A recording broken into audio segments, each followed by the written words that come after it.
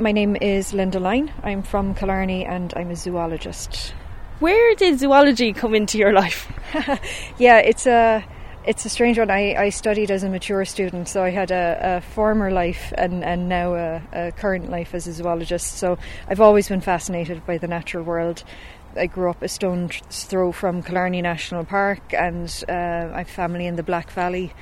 So I'm very fortunate that I spent a lot of time outdoors. But then I started working, and I actually worked as a travel consultant in Cork. And wow, traveled. The difference! Yeah, I know, it's quite a random one, but it was all about travelling for me. So I worked in travel so that I could continue to explore other countries, and all my trips were always about like, what animal can I see when I'm there, you know, and I'd see something on David Attenborough and I'd be like, right, I want to go gorilla trekking in Uganda or whatever it might be.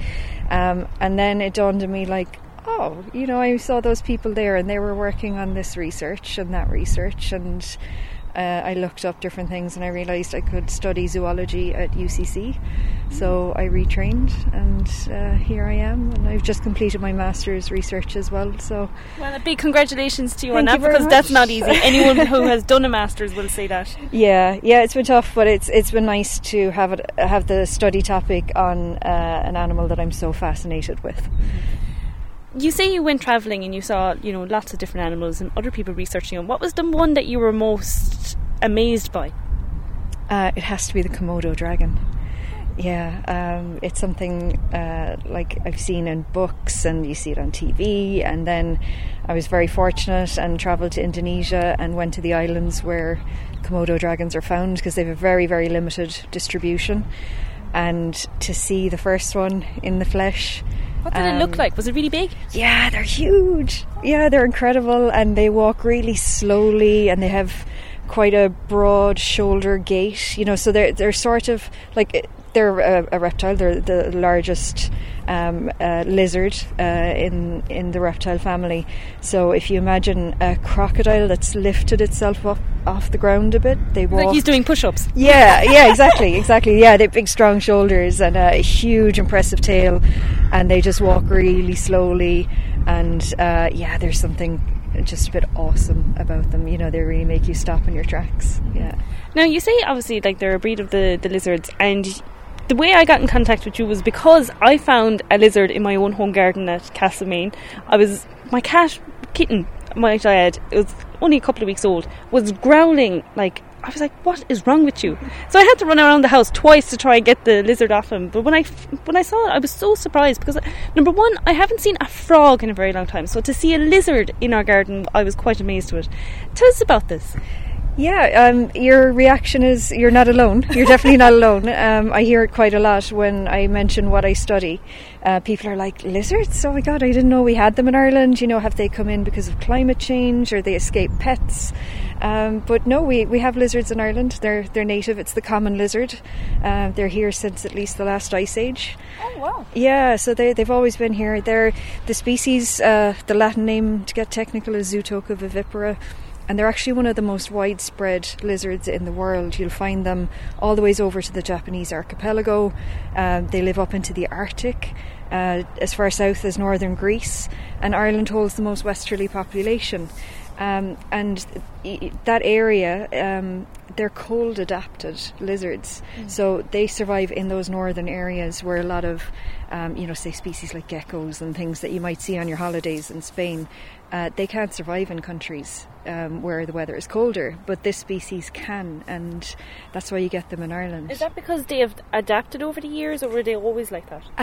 So scientists have discovered that since the last ice age is ended, which was about 11,000 years ago, and on mainland Europe, even before that, going back to the Pliocene and Pleistocene regions or eras, these lizards followed glaciers as they melted and conquered new areas, and they moved into new lands. So they moved up into, say, Germany and into Scandinavia, and gradually across into the UK and Ireland. And the reason they do so well is they hibernate over winter, so they'll disappear for the colder months. and then they come back out in the summer months. Where would they hibernate? So you might have an old stone wall near your garden, perhaps. So yep, there you go. So it's likely that your lizards are hanging out in that stone garden or stone wall in your garden, and they'll go underneath rocks, into crevices. They'll go into even little burrows that maybe mice or bees have made.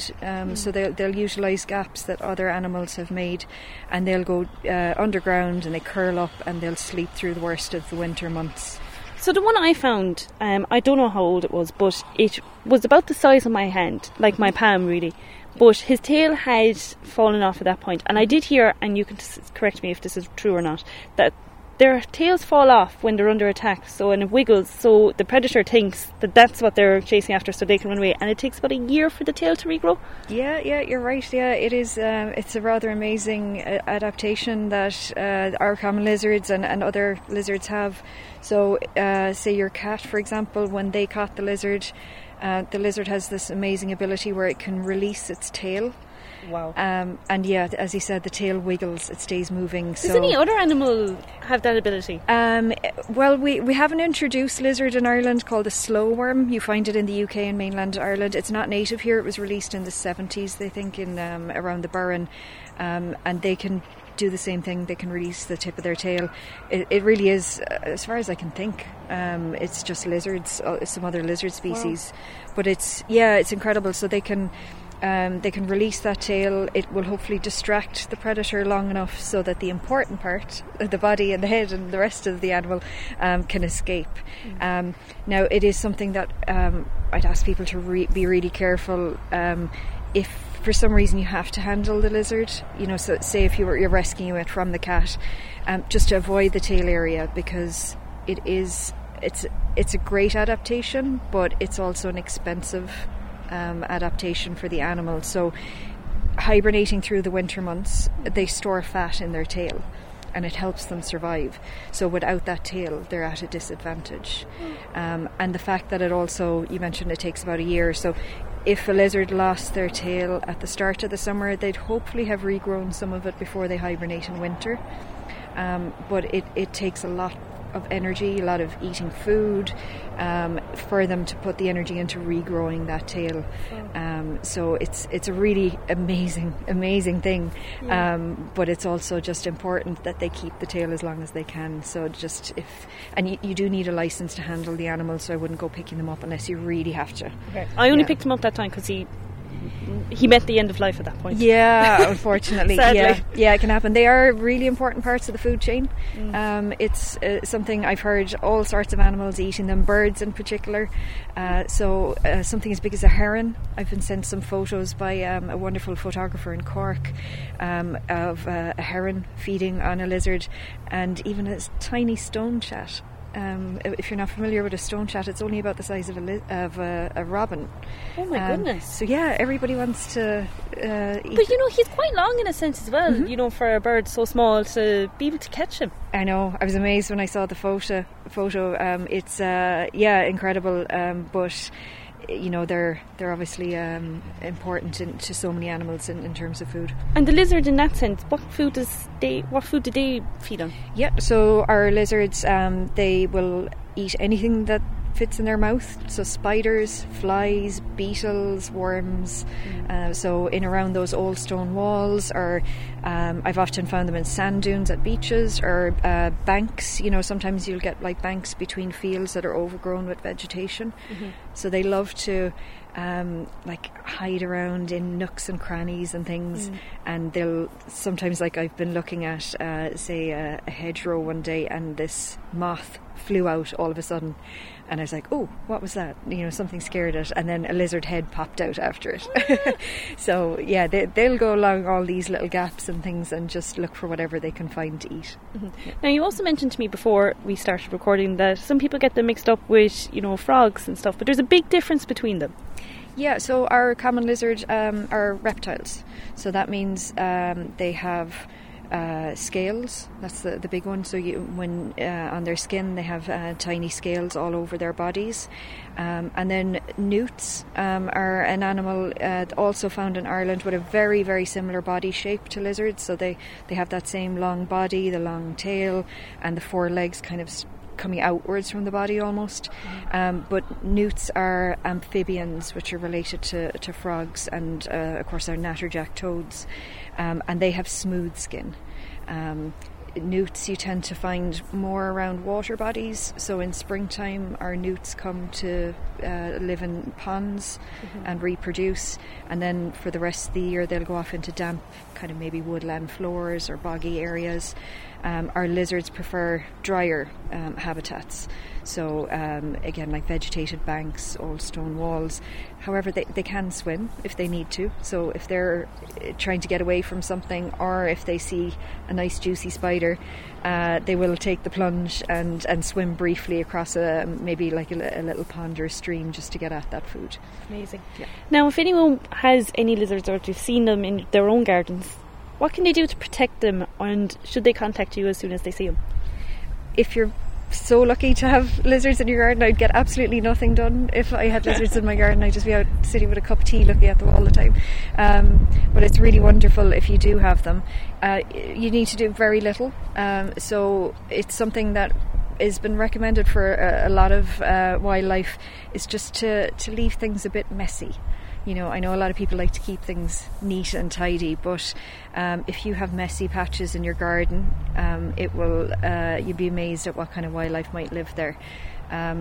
Lizards are what we call cold-blooded or ectotherms, so they like to lie out in the sun to warm up because they can't generate their own body heat.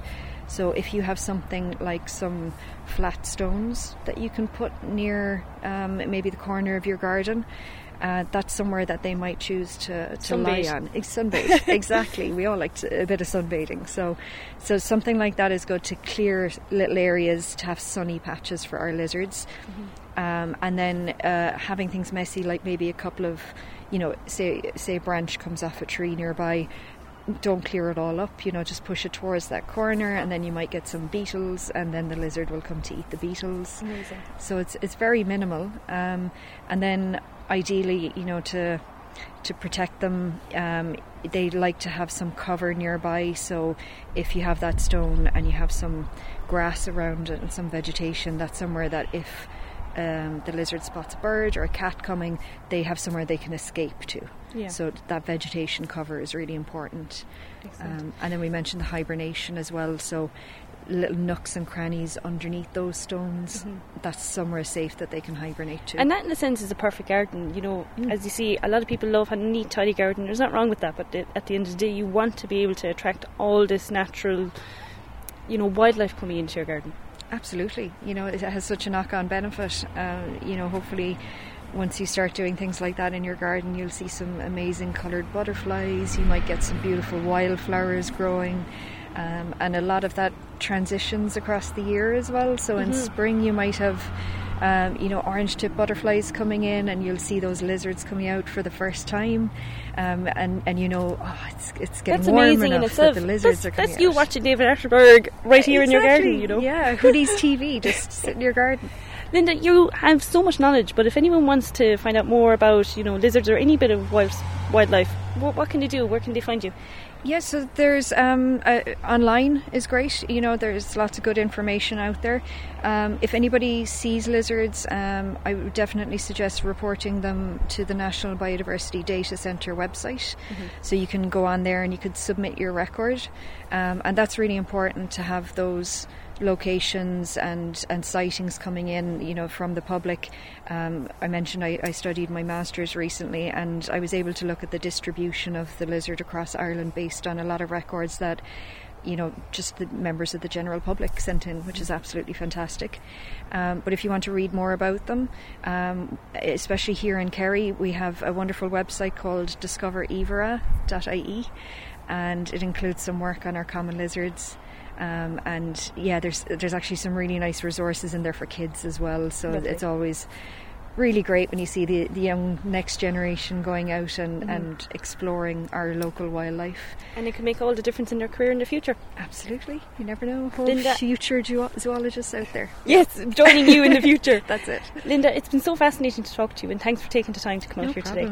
It's lovely to share one of our most charismatic animals.